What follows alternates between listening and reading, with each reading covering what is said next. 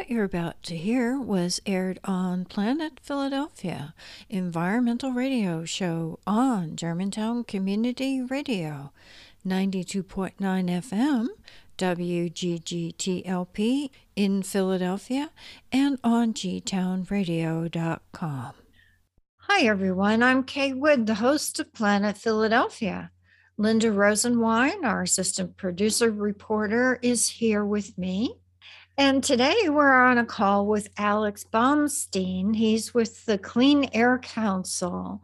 And hi, Alex. Thank you so much for speaking with Linda and myself today. Thank you so much for having me on. We wanted to contact you and the Clean Air Council about some issues in the law around our air these days. But before we get into stuff, could you tell the listeners a little bit about your background? Sure thing. I'm Director of Litigation with Clean Air Council. I've been at the council for about 7 years. Before that, I was a commercial litigator at the firm that was then known as Pepper Hamilton in Philadelphia. And that was starting in 2007. Just for those of our listeners who don't know, tell us what the Clean Air Council is and what it does. Clean Air Council has been around since 1967. It was founded by the regional lung associations at the time, although it hasn't been associated with the lung associations for a few decades.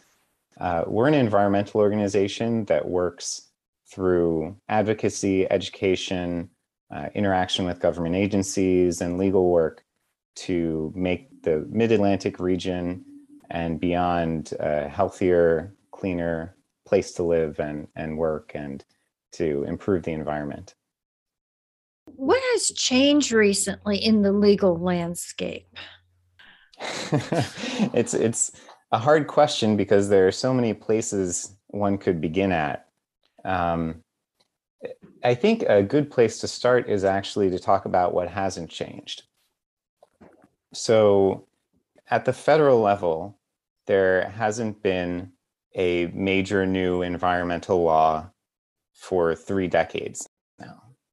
It used to be the case that Congress would, from time to time, pass new laws to improve the environment, to hold pollution down at lower levels, to clean up our water, et cetera. That stopped happening in the early 90s. A lot of what we have now is action at various state levels, locally. There are changes in the law through court cases, and there are changes on the ground in what's happening in the real world. In Pennsylvania, a lot of that in the last 15 years has revolved around fracking, which became prominent about 15 years ago and has done quite a number on the quality of the air and the water in a lot of parts of the state. There's also been changes in the energy industry in Pennsylvania as well, including the decline of coal-fired power plants, increases in gas-fired power plants, dramatic increases in renewables in the last few years. So there have been a lot of moving parts, in some places more than others. So right now we have RGGI, which we hope will be instituted, although there probably are going to be court cases for about that. How do you see that going forward from a legal point of view? Well, you asked the right person. I was in Harrisburg on Tuesday and Wednesday in one of those court cases, working to try to defend RGGI, which, as many people may know, is the Regional Greenhouse Gas Initiative. This is a very significant step that Pennsylvania is taking to try to clean up our air and protect our climate. The Regional Greenhouse Gas Initiative is an effort that has been moving forward on a state-by-state level throughout the northeastern United States. Pennsylvania, if you look at a map of the participating states in RGGI, is a gap right in the middle. So we're the keystone state, but we haven't served as that keystone until very recently, which I'll get to in a second. But broadly speaking, it's an effort that's referred to as cap and invest. So the states and the Regional Greenhouse Gas Initiative as a whole sets a limit, essentially, on the amount of power plant pollution that can be emitted. And then by setting a price for allowances, which is basically a right to emit a ton of carbon dioxide pollution. And then over time, that amount goes down and emissions from power plants go down. Pennsylvania finally published the regulation that allows us to join RGGI on April 23rd of this year, just less than a month ago. Even before that, there's an effort at the Commonwealth Court, which is one of the appeals courts in the Pennsylvania court system, to stop RGGI from going forward, to prevent Pennsylvania from being part of it in order to help generally the coal industry. And there's a second suit filed just in the last couple of weeks, and the Commonwealth Court held a hearing May 10th and 11th in order to decide whether an order should be issued which would stop Pennsylvania from joining RGGI. No decision has been made as of today, but that could happen sometime in a month or so. How does it look to you? Do you think that RGGI might actually be able to be alive and working? Yes, I do. I think that's very possible. I do think a strong case was put on that it's not only legal and permissible, but also absolutely necessary. And the need is to protect people's health and to protect us all from catastrophic climate change. Also, I believe RGGI will bring a lot of money to Pennsylvania. Is that a factor? That's right. And that's the invest part of a cap and invest program like this. So depending on the price of the allowances, which does change over time, the amount of money could fluctuate, but we're talking hundreds of millions of dollars that could be used to invest in things which would really run the gamut, but help people throughout Pennsylvania. Another story Linda and I have been following, as a matter of fact, there was an article just today about the Justice Department trying to shift environmental justice from being symbolic to more actually taking on cases. And I was wondering if that sort of more active stance of the Justice Department factors in any way into what you're doing. It could. I don't know exactly what will happen. We've seen at different levels, both federally and at the state level, that environmental justice can mean different things to different people. At the Pennsylvania state level, it's been I'll say at times underwhelming way of implementing the Department of Environmental Protection's environmental justice policy. I think what's important to people who live in environmental justice communities is that people are listened to, material changes are made in people's lives. What matters is not so much the rhetoric, not so much statements about what people are going to do, but reductions in pollution, reductions in the burden of environmental injustices. I think that on the ground, actual changes in people's lives are what people are looking for. So I'm hopeful that flows from the Justice Department's new change. Okay, what are some of the general legal issues people are working on regarding air quality these days?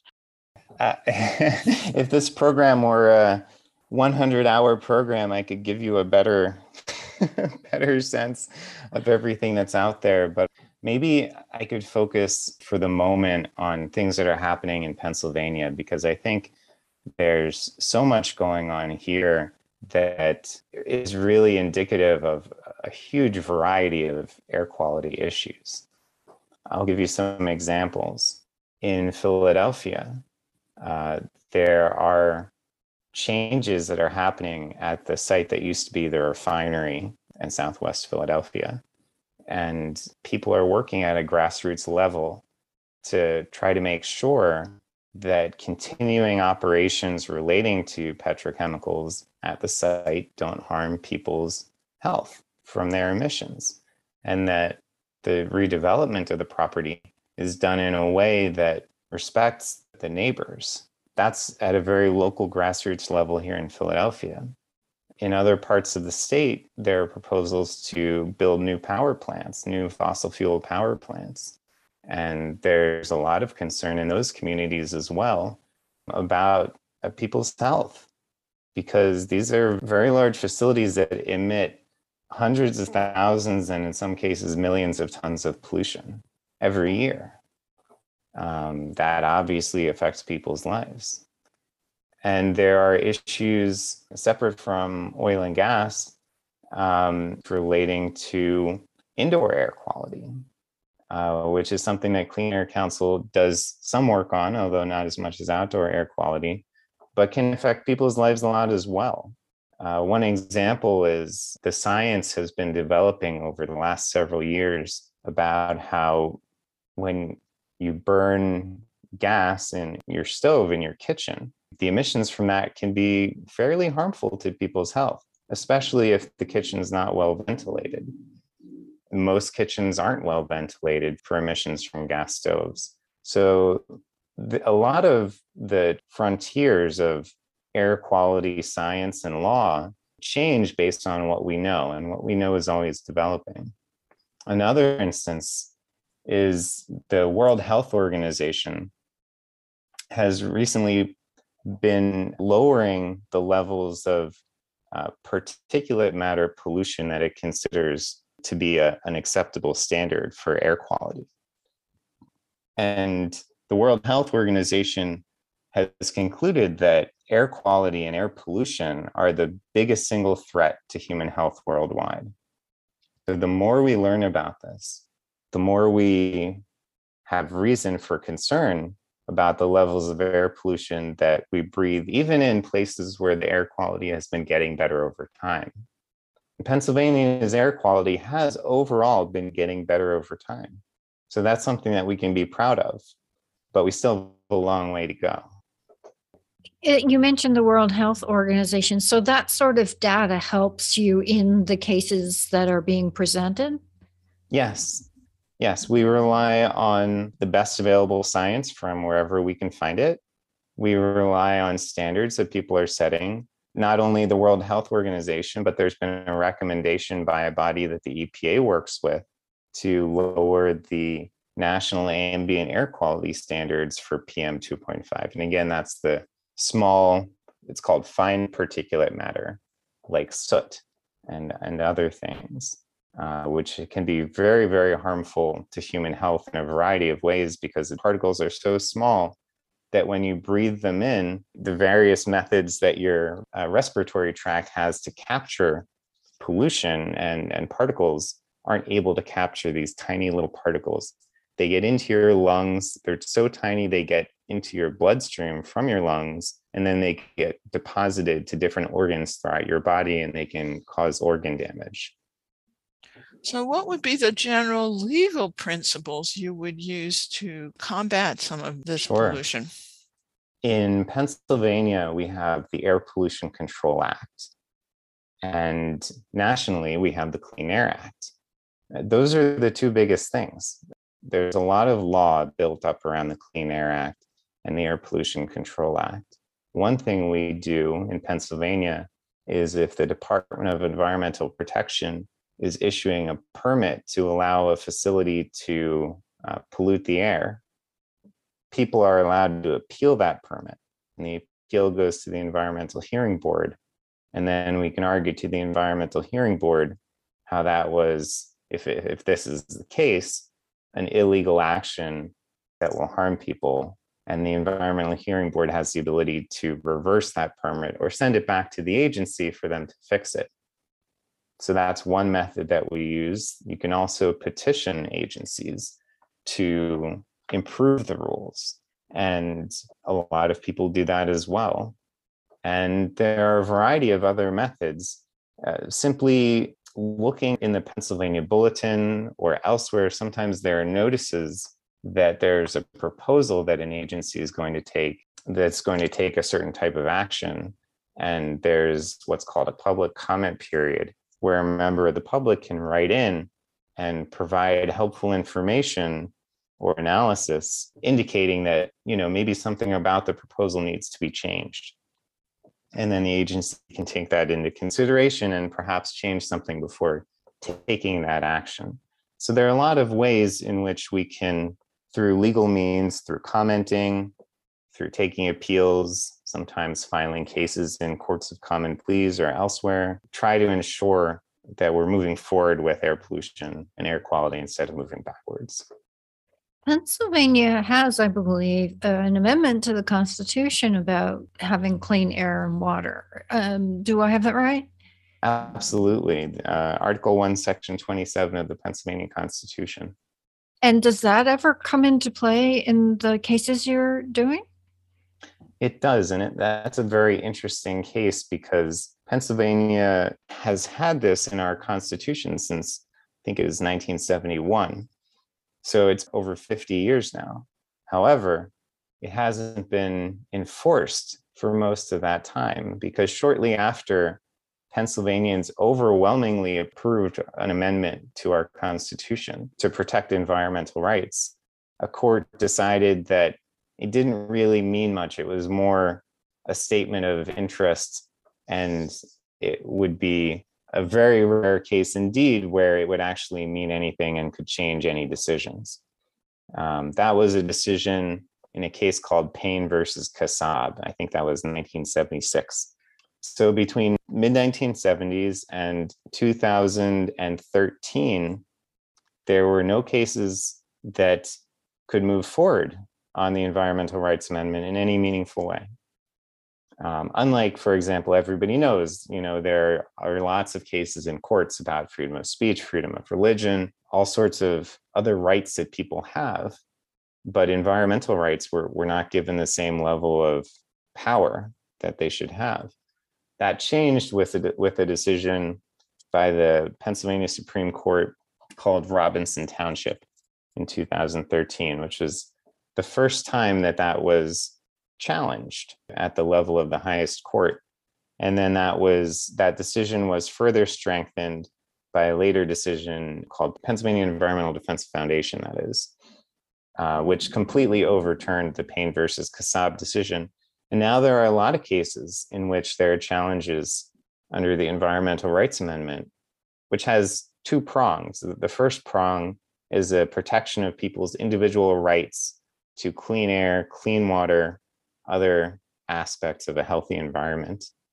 And the second piece of the Environmental Rights Amendment is that Pennsylvania's public natural resources are in trust, and the public is the beneficiary of that trust. And the government is the trustee, and it needs to maintain those natural resources and not degrade them. So I guess for the first time, they're actually being asked to fulfill this role as a trust? Absolutely. First time that there's an ability of people to make that argument, not have that argument be cut off at the knees by the Payne decision. Mm-hmm. So that's one area where perhaps there's some successes. Where in general are you having successes in legal cases about air quality? There are a variety of areas in which people are bringing air quality related challenges. I'll tell you about a case that I had a few years ago. It was at the Environmental Hearing Board level. We were appealing a permit. And in that case, this was a company that was developing a petrochemical facility, and it was asking for permits one small piece at a time to build this facility. And we brought an appeal, and one of the challenges that we had to the permit was that these little permits are really for one project. and they should be considered together rather than piecemeal. And the result of them being considered piecemeal is that you don't hit certain thresholds for amount of pollution. And when you don't hit those thresholds, less stringent air quality rules apply. So they were being able to duck under this threshold by breaking the project into pieces. And in 2019, the Environmental Hearing Board agreed with us and said that these projects, their emissions from them need to be considered together. You can't break it apart to make it look smaller than it is. There are a lot of instances in which when we look at permits and we do our analysis, we have engineers on staff, there are a lot of problems, sometimes small, sometimes large, that could easily be corrected. And sometimes you just need to bring that to people's attention. And it's always a fight, right? It's almost always a fight because companies are very often used to getting their way because they have a lot of money and a lot of resources. And they're willing to throw that around if they don't get what they like. So that often leads agencies to do what the companies want because the agencies are afraid they'll get sued and they don't have the money to defend all these suits from actually enforcing the law. So where you do have successes, what do you attribute that to? Some of it's luck. I'll be honest. Some of it's luck. Not all judges are the same. That's true too. You know, who the judges are, whether they are intent on applying the law as it's written or want to come up with a result that, you know, they want to come up with, it really varies. So that matters too. Some cases are easier to make than others.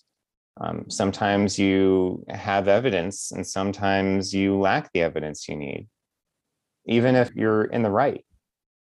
So there are a lot of factors. And unfortunately, one of the biggest factors is, do you have the resources to bring a challenge and to maintain that challenge and to put the money into making it a good challenge? It's unfortunate because there are so many instances in which people are being harmed and in which the law is being broken. And that's why people are being harmed. Companies are polluting more than they're allowed to, or damaging people's property. And, who has the money to hire a lawyer and to challenge them? That's the biggest problem, is the lack of resources on the side of the people being harmed and an abundance of resources on the side of those doing the harm. What you just said made me think perhaps people should be asking legislators to form a fund for the public defense, as it were, against environmental or other injustices. I think that would be enormously helpful in remedying some of these injustices. I can't even tell you the number of times I've spoken with people who I wished I could help, but we can't do everything, and sometimes there's nobody who can help them, and people are dying because they are being injured by these giant corporations with the power to harm them, and nobody has the ability to fix the problem. And it's a tragedy. It is nothing short of a tragedy. I wonder if RGGI gets actually enacted and working, if some of the funds from that could go into that sort of. Well, that would be wonderful. That would be amazing. I think that you were sort of answering one of my questions, which what are the barriers to success? I guess the biggest one is financial. I don't know if there are other barriers. You talked about different judges, and I guess that also has to do with voting and how people are appointed. Yes. People need to be aware how important appointments are. 100%. It's I won't go into some of the stories I have, but there are times in which judge you have is night and day about whether you're going to get a fair day in court. That's a little disconcerting. So it's less the law than it is, I don't know, the spinning the wheel in which justice you get. Yeah. Sometimes, yeah. Yeah. What else are you working on now? Right now, one of the things besides the Reggie cases, one of the things that we've been putting a lot of time on are challenges to air pollution permits for new proposed power plants. And one of the things I've learned in the course of that work is just how strong the renewable industry is right now and how much stronger it's getting over time, which is really encouraging. So if you think of the energy industry in Pennsylvania as this is maybe not the most appropriate analogy, but sort of a pipeline, like or a queue, and there are different energy producers that are lining up to hook up to the grid. So renewables are now the largest source of new generation that's waiting to be hooked up to the grid. This is revolutionary. This is such a huge change over how it used to be. Not only the coal industry, not only coal-fired power plants, but gas-fired power plants are not in their heyday anymore. The future and the very near-term future is the future of renewables. So that's what we're going to be seeing. I'm very encouraged by that. One thing I've been reading about is that the oil industry and gas industry, they're looking to get into plastics, and that there are, I think in Beaver County and a couple other places, plastic crackers, and that there are air quality issues around those. Has that come to your attention? Yes, and in fact, I was one of the lawyers on a case that Clean Air Council and Environmental Integrity Project brought challenging the air quality permit for the cracker plant in Beaver County. It's not fully built yet, right? So it's the proposed pollution from that, but it is very, very large. This is a huge petrochemical facility, and it will be a real drag on air quality in the region. And of course, you're right. The oil and gas industry knows that its future is not going to be in generation of electricity and powering cars nearly as much as it has been in the past. And it's trying to find other sources of revenue. It's hoping that it can just make more and more plastic over time, and that'll fill the gap. Obviously, that would be an enormous disaster for Philadelphia, for the entire world, as plastic pollution infiltrates everywhere. It infiltrates the air, the water, it goes into the food chain. I think I heard something like we eat about roughly like a credit card's worth of plastic every week in the food that we eat through tiny, tiny particles of plastic that have broken down, and it's polluting all of us. It is very scary and not very well studied at this point. And it's just heading in the wrong direction. So we can't let that happen. We need to make sure that the world that we work in, that we live in, is not run on disposable plastic.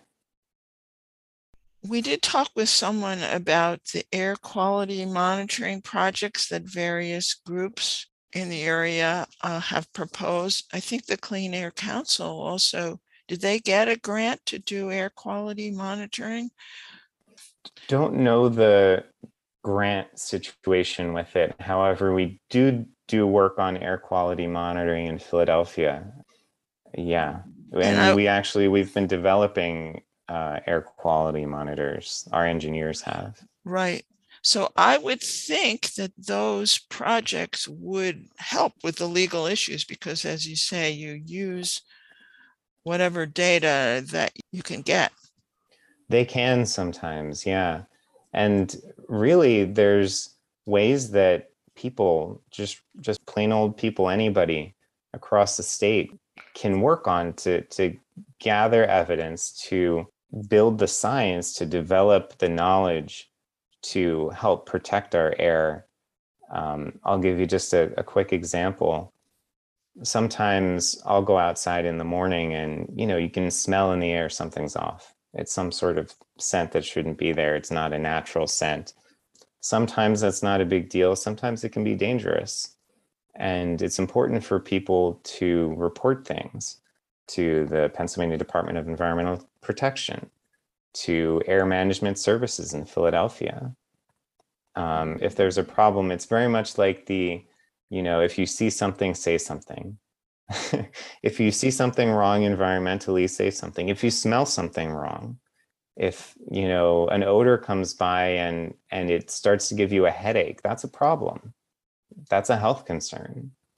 So air quality monitoring through devices is very important. Reporting violations and other concerns is also very important. A lot of times, something that a community will know about, an agency that could do something about it might just not know about it at all, or might not think it's a big deal because they've only heard from one person about it. Mm-hmm. So at the very local level, there's things we can do to protect our communities. So I guess we should find the phone numbers and let people know what they are for the places to call. I think that would be a good service. Absolutely. Okay. And actually, that kind of backed into the question I was just about to ask, which is what can people do? So that was one suggestion. Is there something else? Yeah, I think I mentioned before, there are commenting opportunities that agencies advertise from time to time. It can be obscure to find those. So at Clean Air Council, we often send out alerts to our members if there's an opportunity to weigh in on a proposal of some sort. And other environmental groups do that too. So that's important. Agencies, in particular, if you have a piece of knowledge that the agency might not know about a proposal, that can be very important. That's the kind of thing they like to look at and consider. And, there obviously, in addition, you can call your senator, call your congressperson, call the office of the governor, city council. That's very important too. People in power need to know that those of us in their communities, their constituents, care about environmental issues. We want to have our kids grow up in a world that's livable. We want to be breathing clean air. We want to drink the water out of our tap and for it to be clean and fresh. These are things that are very important to us. And very often, government doesn't pay as much attention to it as it should. And so people can and should speak up whenever possible. Is there any other way in which people can find out more? Well, call Clean Air Council or write to us. We're always happy to talk with people, and we only know what we hear. If we don't have the community in touch with us, we're not doing our job properly. So it's very important to us to be part of the community, to be in touch with folks, and to be able to do our best to represent the public interest. That's what we're here for. We're a public interest organization. We're not here for any private interest. We're not here to make bank. We are here to do what we can to clean up the environment, to protect people's health, and to advocate on behalf of those who don't have the billions of dollars that a corporation does to advocate for their own interests.